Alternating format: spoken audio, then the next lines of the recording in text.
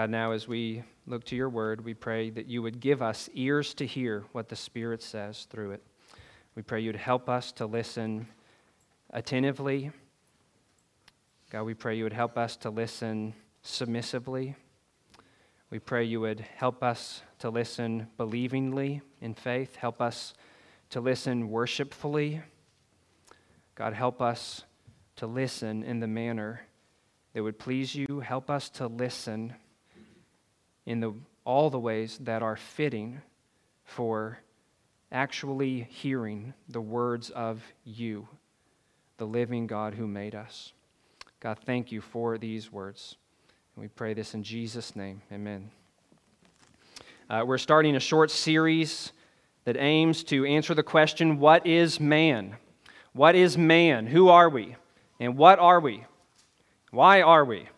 And today, there is a lot we're facing that opposes and undermines the biblical view of man. And I would suggest that almost nothing is more damaging than giving people a false sense of who they really are. There's so much sorrow and sin and suffering that grows out of a false sense of self and others. And we need biblical anthropology badly. A biblical doctrine of mankind. Even if you have a biblical view of man already, if you are going to hang on to it today, you need to tighten your grip on it and elevate your understanding of it. And you need to love it. You need to delight in how God made you more than you do.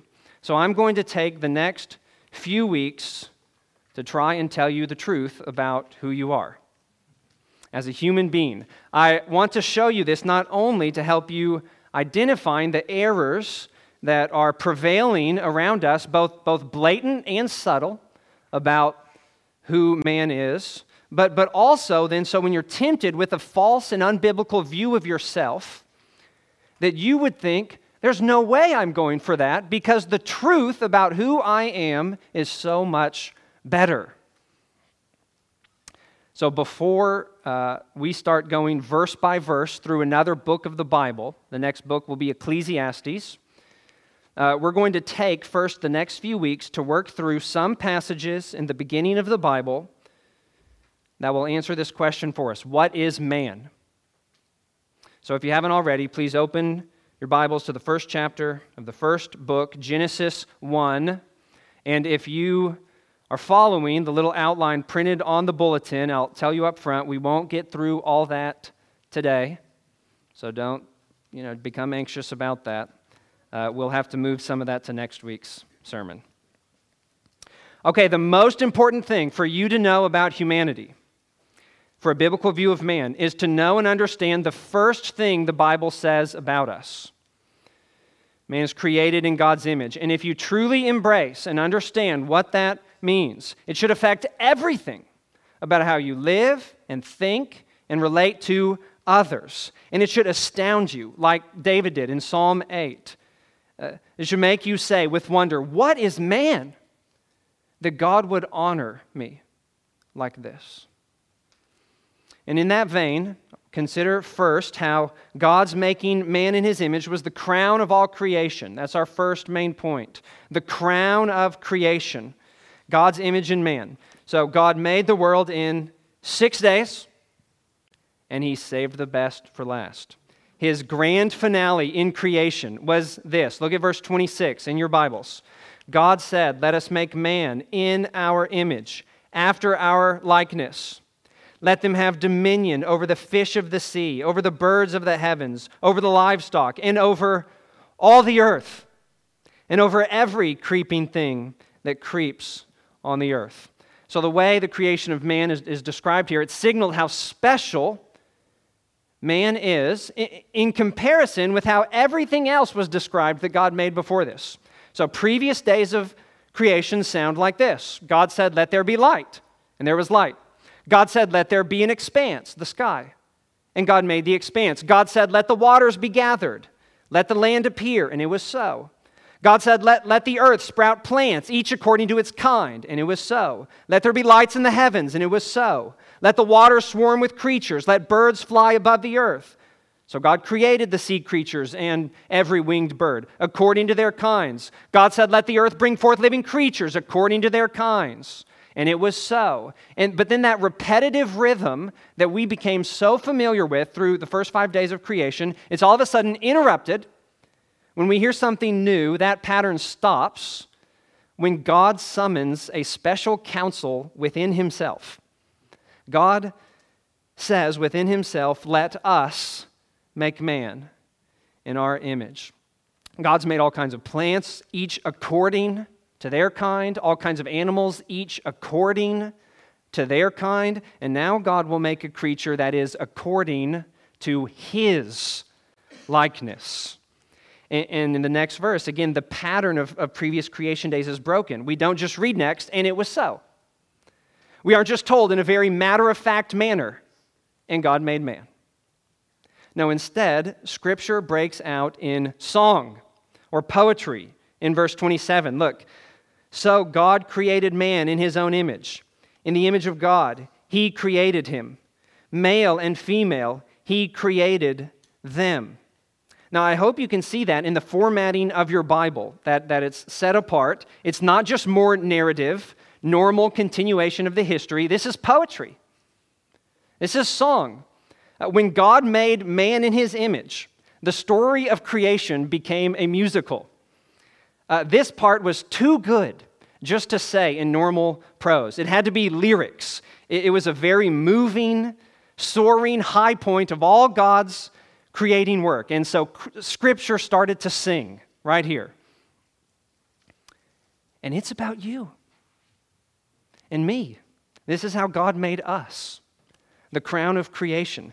There is no higher honor or blessing that God could have given man than to make men and women in his image and likeness.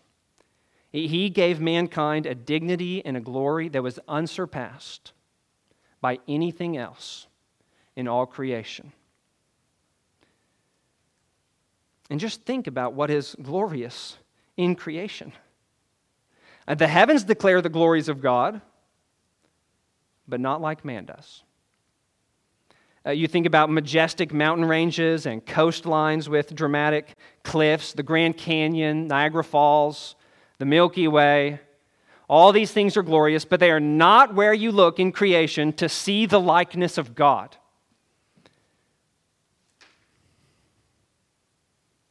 None of them are God's image. Human beings are. Now, most of the time in the Old Testament, it speaks about images of gods. It talks about carved statues of idols, images of gods. God forbade Israel from doing that in language, actually, that resonates with Genesis 1. Exodus 20, verse 4, you shall not make for yourself a carved image or any likeness. You hear Genesis 1? Of anything in creation to bow down to it. And that wasn't just for false gods. God said, you shall not even make a carved image of me for use of worshiping me and pointing to me. And why not? Well, in part because God had already made images for himself in the world, likenesses of himself that could point to him and represent his presence. That was us. Carved statues can't tell the truth about the living God. Carved images can't hear, see, act, move, speak, relate, love, bless, judge. But you can. God says, you're my image. So don't make images of me. I already did that. If you want to see what I'm like, look at each other.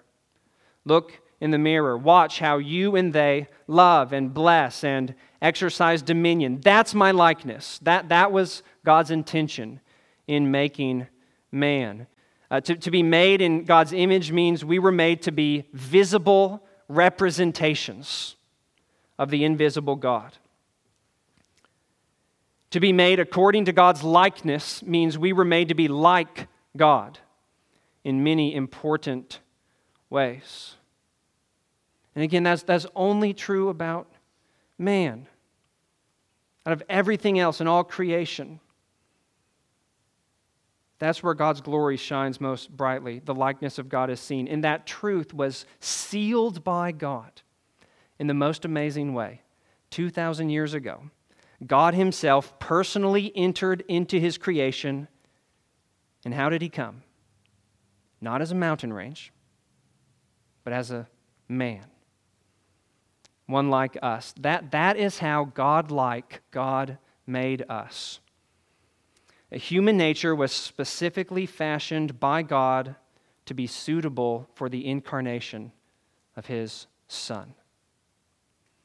He made man in his likeness so that the fullest possible revelation of God that there could be in creation would be through a man, through his incarnate Son, Jesus. He made mankind in his image with the incarnation of his Son in mind. He designed human nature to be capable of being united to the person of God the Son. We're his image, that much. So any answer to the question, what is man, that doesn't take that into account, doesn't take the incarnation of God the Son into our nature, that's aiming far too low in your estimation of how God made man. The implications of our being made in God's image are gigantic. So many implications, so far-reaching. And for starters, we can say that you just can't understand who man is. You can't understand how you are, who you are, except entirely with reference to God. Any understanding of yourself or other people that you might have that's not completely in reference to God is way off base. You are not thinking about yourself rightly. And so you cannot live rightly. You cannot live well. You cannot live happily if you're not thinking about yourself radically in reference to God. You are his image. And the same is true for how you think about other people too. All other people. The unborn, the elderly, the annoying, even your enemies. God's image, everyone. Parents, your children are made in God's image. Children, your parents are made in God's image. Your siblings, your spouses. If you aren't treating them like they are God's image, then you are mistreating them. In God's sight. 1 Peter 2:17 says, honor everyone. And we hear that command and we might think, that's ridiculous. You and I both know some people who are pretty dishonorable. Scripture says honor everyone? Everyone? Yes, because all people bear the image of God, even if in corrupted ways. The image of God has been marred in sinful man, but has not been totally erased in any man. And so it is right to honor everyone. Why? Because God is worthy of honor, is he not? And all people bear his image. And that's what's at stake in the way that you treat people. When you dishonor other people, you're not just dishonoring them, you're also dishonoring the one, in a sense, whose image they bear. Now think about this. If people want to dishonor some leader or person, what do? They dishonor their image. They throw darts at a picture of them. They graffiti a mural of the person. They burn the person in effigy. They tear down a statue of the person. If you want to dishonor God, find the image of God in the world and dishonor that. Other people. When you speak sinfully against a person, it's like you are throwing darts at a picture of God. It may be a kind of a messed up picture of God, but it is an image of God. You do not want to do that. James chapter 3 says, with our speech we bless our Lord and Father, and with it we curse people who are made in the likeness of God. From the same mouth come blessing and cursing. My brothers, these things ought not to be so. We shouldn't sing nice worship songs to God and then go speak sinfully to or about an image of him later. That ought not be so. We must learn to think about ourselves and others radically in reference to God as ones made in God's image. And fully embracing this truth, I want to press this truth deep into your bones. Fully embrace this truth. You were made in God's image. It is both liberating and binding. It's liberating because it frees us from the pressure to prove ourselves. Gone is the need to strive to prove that we have value or worth. That there is something worth honoring about us. In light of Genesis 1, you can just stop that. You can lay aside the proud and self-defeating pursuit of establishing your own specialness apart from God by just abiding in this truth. You were made in the image of God. What incredible honor you have. You don't have to prove there's something special about you by amassing wealth, by being better than others at your job or school, by having lots of affirmation on social media, or by identifying as part of some oppressed group. You don't need power or prestige or victim status to be something special. You were all made in the image of God. And I'll warn you, all attempts to ground your specialness in something other than God in His image is going to come crashing down in the end. It's building a house of cards that won't stand. The truth is better. God made you in His image. Some don't want, though, to embrace this liberating identity as an image bearer because it also, in a sense, is binding. It binds us completely to God. It makes us recognize we're bound to give Him all that we are. And He has the right to do whatever He pleases with us. Do you remember this? That Jesus taught us to think that way about the image of God in man. One time, someone tried to trap Jesus by baiting Him to preach a sermon about paying taxes, right? Jesus can't win that one with the people, right? That's a trap, except Jesus did, like He always does. They said, "Teacher, is it right for us to pay all this money in taxes?" Got him. Jesus said, "Bring me a coin. Now tell me whose likeness is on this coin." Caesar, very good. Okay, there's your answer. Give to Caesar the things that are Caesar's, and give to God the things that are God's. You see what Jesus was saying? Give to Caesar that which bears his image. This coin, pay your taxes. But give to God that which bears His image. Your very self. Give yourselves to God entirely. All you have and are and do, you are His image. That high dignity comes with a very high responsibility, that we are to render ourselves completely to God. We owe ourselves to Him twice over because He made us and He made us in His image. If you're a Christian, you owe yourself to God 3 times over because He also bought you with the blood of His Son. Now go deeper with me in thinking about this, what it means and entails that God made man in His image. Here's our second main point, aspects of God's image in man. Aspects of God's image in man. Now, when we think about this idea in Genesis 1, when we see how it's picked up and developed in the rest of Scripture, I think we can boil the idea down to 2 broad perspectives. The being made in God's image means God made man to reflect His character and rule His creation. Reflection and rule. God made man to be a mirror and a vice regent. But many Christians today also add, and Christians through history have explained God's image actually as one step behind that, as those like natural faculties and capacities that would enable a man to reflect God or rule on His behalf. Things like the ability to reason, or the ability to make choices as a moral agent, or the ability to love, or the ability to appreciate beauty. All the capacities needed to know and walk with God. And I think that's a good perspective too, though it doesn't rise as directly from the words of Scripture. So, if you wanted to, we could add a third aspect of God's image in man to what I just said and what's on your bulletin outline, that in addition to a calling to rule and a character to reflect, you can also think of man's capacities that enable him to rule and reflect as an aspect of God's image in man. And namely, what capacities? Every capacity of human nature that would enable the Son of God to take on our nature and fully reveal God's character. And the capacities that would enable the Son of God to take on our nature and rule over the earth for God through our nature.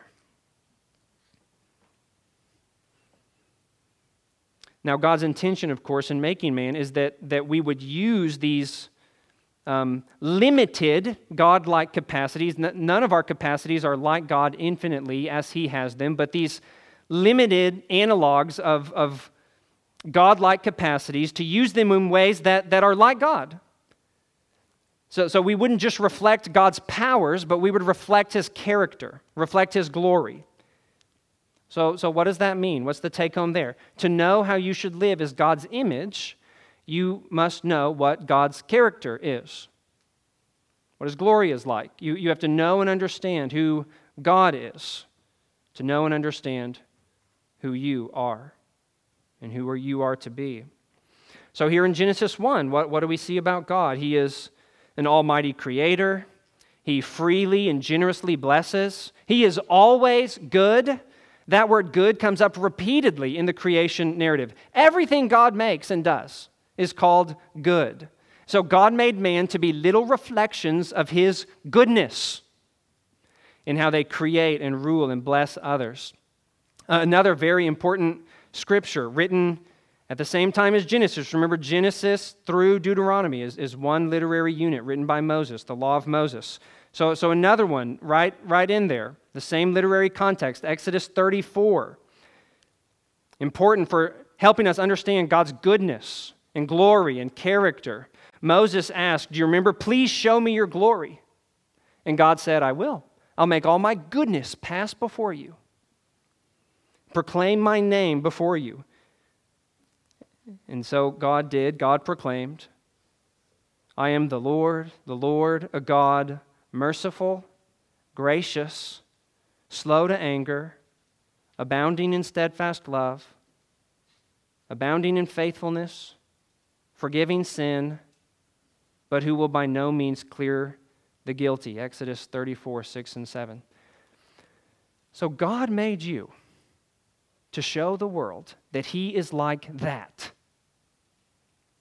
To be visible representations of that divine goodness.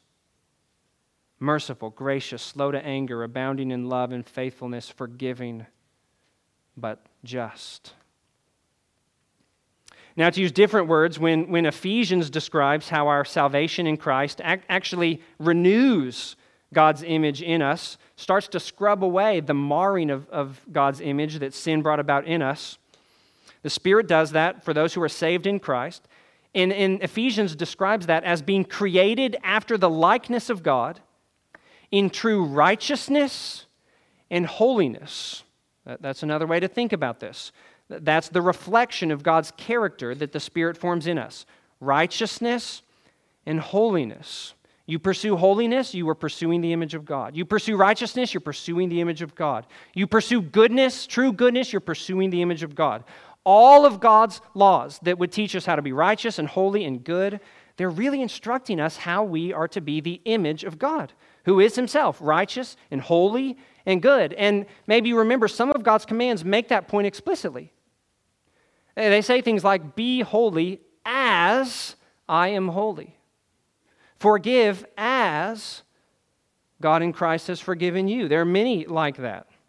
And so one pastor has said, rightly, that the imitation of God is the foundation of all ethics, of the standard of all rightness and wrongness. Now, that has some cash value for your life. In any situation, it is right for you to ask yourself, in what ways should I imitate God in this situation? Not how can I just control the situation, not how can I try and guarantee a certain outcome, but how can I imitate God here in this and reflect His character for His delight in the display of His glory? Ephesians 5 says directly, be imitators of God, Ephesians 5:1. And then it goes on to tell us especially how we can do that. Be imitators of God as beloved children, and walk in love as Christ loved us and gave himself up for us. So he loved you in making you his child. Christ loved you by giving himself for you, so you should be an imitator of God in this way. Walk in love. And again, Scripture, if it teaches us that love fulfills all God's laws, that should tell you something about the image of God. To love God with all the heart, soul, and strength first. To love one's neighbor as oneself. That sums up how we're to reflect his character and be his likeness. God is love. And here's a really profound angle on this that I don't want you to miss. The first and greatest commandment, that we would love God himself. That is the first and greatest instruction for how we are to live as the image of God. You are never more like God than when you are loving God, glorifying, delighting in God. You're never reflecting the glory of God the Father more than when you are loving his Son Jesus. You are never reflecting the character of God the Son more than when you are loving God his Father by the Spirit. The chief way you can reflect God's perfect character is to love and glorify and enjoy him. Because that's what God does forever within the Trinity. This is the Father, Son, and Spirit who said, let us make man in our image. Author Ed Welch put it this way, people are most similar to God when he is the object of their affection. People should delight in God as he does in himself, in the Trinity. That's the image that he wants us to show to the world. That's how he wants, especially us, to show the world what he is like. A God of love and delight within himself, Father, Son, and Spirit. So many implications of this doctrine. Now, here's another one. We live in a day and age where people care very much and very self-consciously about the image that they project. You know, people in previous generations had less opportunities to project different images about themselves. My dad was a blacksmith. I'm a blacksmith, and I'm going to wear, the same burlap clothes that he did. But today, whether online or social media or amongst peer groups or colleagues at work or, our infinite clothing options or our hobbies, people give a lot of attention to what image they want to project about themselves. And they may worry and scheme about their image. Well, think about how big of a difference it would make for you if instead of having your mind consumed with thinking, what image do I want to project about myself? You see where this is going? Instead, you would start asking yourself, what image about God do I want to project? Online, in my peer group, with my work, with my clothes, with my hobbies, in my family, in my neighborhood, etc., etc., etc. If you live dominated by that question, that's when you're walking in sync with your nature as a human being. That's when you can walk more freely and with less of a limp spiritually. You were created in God's image. We were not made to create our own. We were made to reflect the light of his matchless glory, not to try and think of ways to shine around our own uniqueness, not in reference to him. The God-centered truth about how God made us, it is so much better than the self-absorbed lie the world wants to sell us. And really, this is further proved by the other aspect of God's image in man found in Genesis 1. It's not just reflecting his character, but ruling his creation that God had in mind when making man in his image. Look again at verse 26 and see this. Let us make man in our image, after our likeness, and let them have dominion over the fish of the sea, and over the birds of the heavens, and over the livestock, and over all the earth, and over every creeping thing that creeps on the earth. And some English Bibles render verse 26, let us make man in our image so that they will have dominion. Very tight connection between image bearing and dominion exercising. Then after verse 27, celebrates in song the creation of man. Verse 28 brings out this dominion idea again. Look at verse 28. God blessed them, and God said to them, be fruitful and multiply and fill the earth and subdue it and have dominion over the fish of the sea and over the birds of the heavens and over every living thing that moves on the earth. See, day 6 of creation was actually a coronation day. God made man as the crown of creation, and then he crowned man as rulers over his creation, as his image. And again, we think of Psalm 8 that Nathan read earlier. David said, what is man that you are mindful of him? And that you have made him a little lower than the heavenly beings and crowned him with glory and honor. Namely, you have given him dominion over the works of your hands. You've put all things under his feet. Now, in one respect, this aspect of the image of God would have actually made a lot of sense to the people in the era and the place in the world that the book of Genesis was written, the ancient Near East.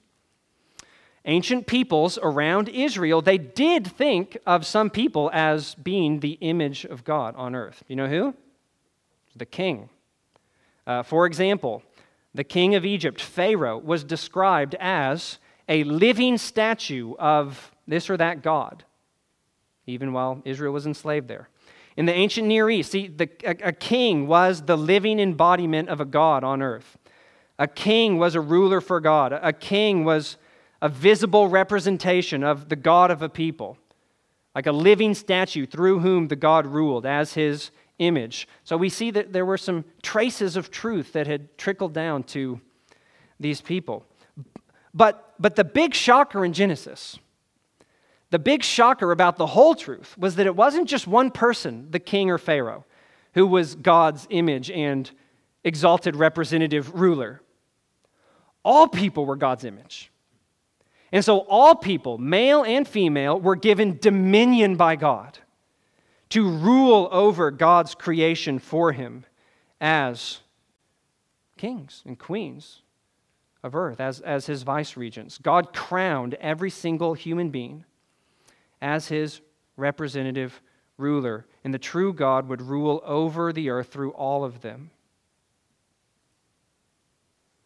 So in a biblical view of man, then, you see, we don't treat people like garbage. We treat people more like royalty, or at least something more like that, because God intended that they would be, in some sense, every person, images of God given dominion to rule and reign on his behalf, crowned with glory and honor. And man's dominion on earth, that reflects God's dominion over all things. Man was made to rule in ways that resemble God's rule. And one neat way that you see this is by looking at Genesis 1 and comparing God's work in creation, the first 6 days, and to the work that he called man to do on day 6 when he gave him dominion. So God created the heavens and the earth, and you remember how the earth was at first? It was formless and void. And you know what God did in the 6 days of creations? He formed it, what was formless, and he filled it, what was empty. He formed day and night, the sky, the sea, the dry land. And then he filled day and night with the light, and he filled sky, land, and the sea with creatures. And then God made man in his image, and gave him commission to rule the earth, and he told him to form and fill the earth, analogous to how God had done before. He told man, subdue the earth. Form it. Fill it. This is an echo of God's own work of creation before. God worked, the Creator King. He brought about order and beauty and provisions and delights for man on earth and for the other living things on earth. And then God gave man dominion and called him to do the same, to bring about order and beauty and provisions and delights on the earth. Here's another very practical implication of the image of God in us. All our work that we do can fall under this aspect of the honor of God's image in us. When you mow the lawn, when you make a meal, when you parent, when you do your job, so long as your job is not inherently immoral and therefore actually does good to someone else in some sense when you do it. All of those things are expressions of God's rule over the earth and care for the world. So when we work and create and produce and clean and parent and govern and serve and just take care of our business, all that resembles in small ways God's good lordship over all creation. That's part of God's image in us, our exercising dominion over his creation. So this isn't easy, but I hope you can catch really a vision for how this aspect of the image of God, it supercharges all of our work with meaning. Even things like household chores, they can be supercharged with incredible dignity and honor because it's part of exercising dominion over God's creation as his images, his ruling representatives. And if you will renew your mind in this way, then you can find joy in whatever you put your hand to, no matter how drab. You see its profound connection to the glory of how God made man. Now, this aspect of God's image ruling God's creation, it comes out in Genesis 2 as well. So turn the page, look at Genesis 2. Genesis 2 tells more about the creation of man in further depth. Look at 2:7. 2:7, then the Lord God formed the man of dust from the ground and breathed into his nostrils the breath of life, and the man became a living creature. And the Lord God planted a garden in the Eden, in the east, and there he put the man whom he had formed. And out of the ground the Lord made to spring up every tree that is pleasant to the sight and good for food. The tree of life was in the midst of the garden. The tree of the knowledge of good and evil was there. Now look down at verse 15. Verse 15, the Lord God took the man, put him in the Garden of Eden to work and keep it. See, God gave dominion to man in his garden. It's the same thing as chapter 1, just a more zoomed-in angle. God planted the garden. He brought forth provisions and delights in it. And then he put man in it to do the same. Now you work and keep it. After God, like God, as God's image. Subdue the earth. Work and keep the garden. And as mankind began to fill the earth, they were supposed to, in a sense, extend the boundaries of Eden as God's representative rulers, and so make the whole face of the earth a place of wonderful productivity and beauty that was suitable for maximal enjoyment of fellowship with God and one another, just like the garden that God planted was. Now, this part of Genesis 2, here's another really important perspective on how man was to rule over God's earth as God's image. This charge in verse 15 that he gave Adam, work and keep. The original readers of Genesis would actually hear those commands and think, that sounds like the duties of priests. When you read Genesis in its larger context as part of the law of Moses, you see, especially in the original language, that Adam's call to work and keep is exactly what the Levitical priests were commanded to do in the tabernacle. In fact, these two commands are only joined here in Genesis 2:15 and in the commands for the Levitical priests. The tabernacle was the holy place where God's presence dwelt in the midst of Israel.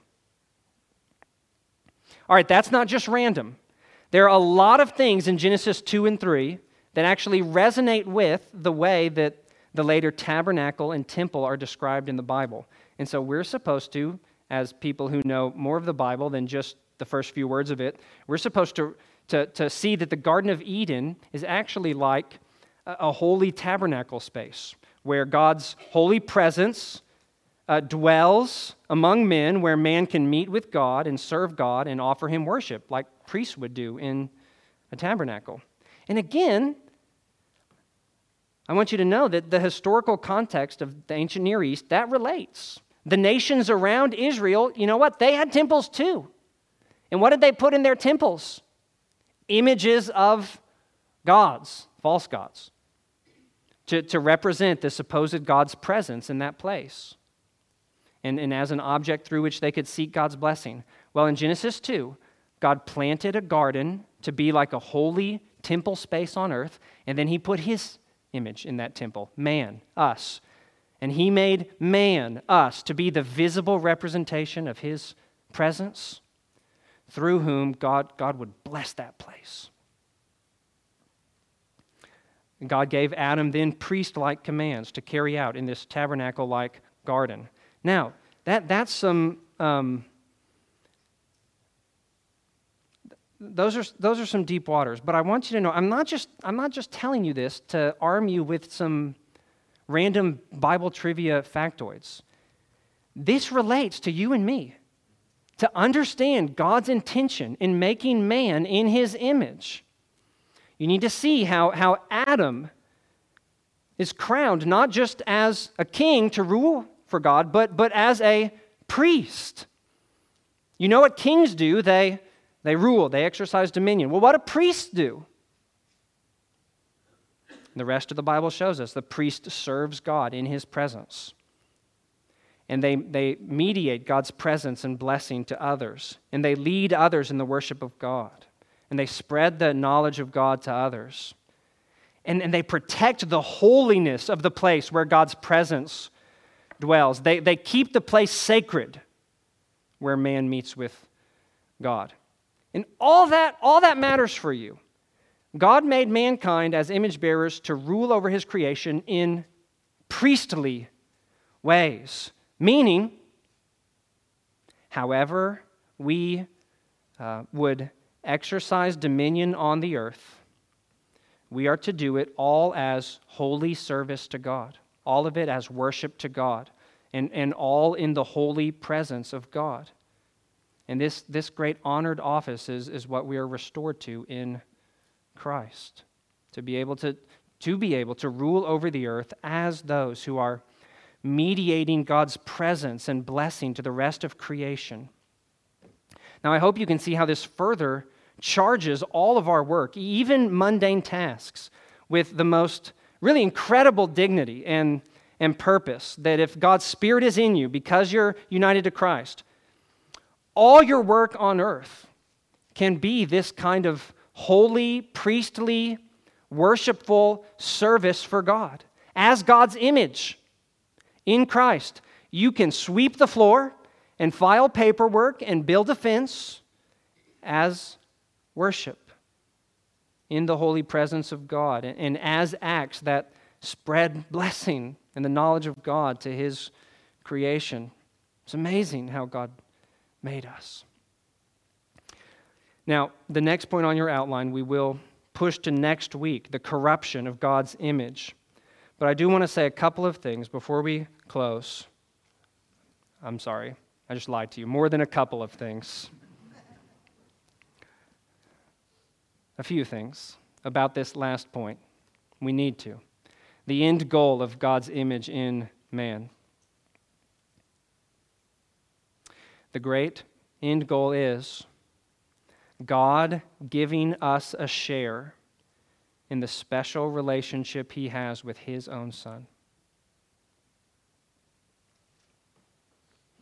God made man in his image, thus able to be lifted up alongside his Son, so we could call God our Father, together with his only begotten Son. Where am I getting this? The whole Bible, but starting in the book of Genesis. Turn to Genesis 5. It's a genealogy. This person's the son of that person, and so on and so forth. You see here that Genesis explains God's image in man, not just in terms of reflection and rule, but also in terms of sonship. Genesis 5:1, this is the book of generations of Adam. When God created man, he made him in the likeness of God. Male and female, he created them, and he blessed them and named them man when they were created. Verse 3, when Adam had lived 130 years, he fathered a son in his own likeness, after his image, Genesis 1:26, and named him Seth. You see that? When the Spirit says Seth was Adam's image and likeness, because he was his son, it's teaching us how we should think about what it means for us to be God's image and likeness. It means God made us as his image to relate to us as sons. And that also would have made sense to ancient Near Eastern people. They thought of the king as the living statue of God because God had taken him as a son. The image of God in man points towards sonship. The Son reflects the image of the Father. The Son, if they have a royal father, rules with him.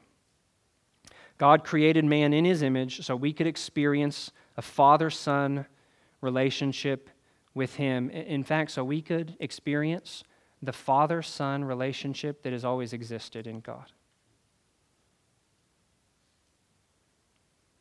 That's the end goal of God's image in man. So it's the end goal of God saving us in Christ. God unites us to Christ, not only so we can have our sins forgiven by his work on the cross, but also so we can gain a share in the Son's own relationship with God his Father.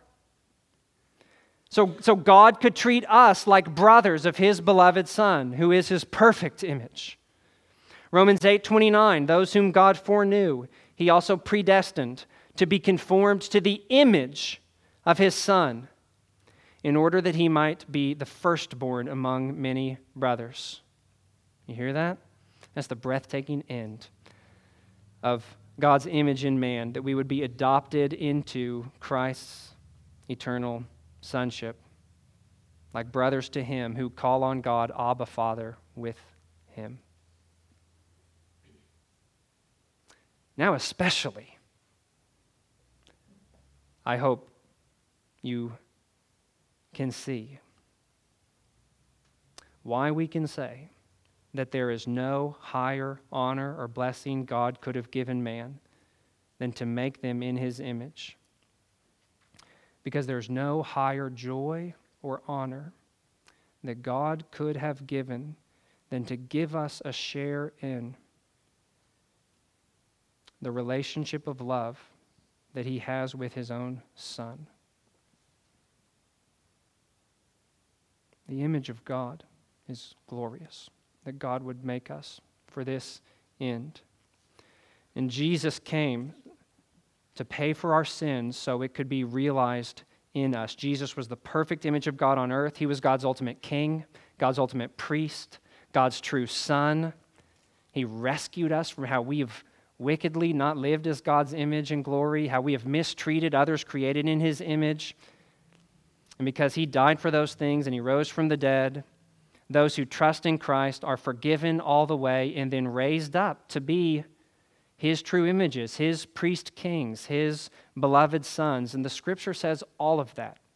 If we had time, I could give you verses for all of those things, that's what we become in Christ. But I want you to see this. God laid the groundwork for all of that to happen on page 1 of your Bible when he created man in his image. What is man? The truth about how God made you is better by a lot than any alternate explanation. It is so much better than any false identity the world might offer.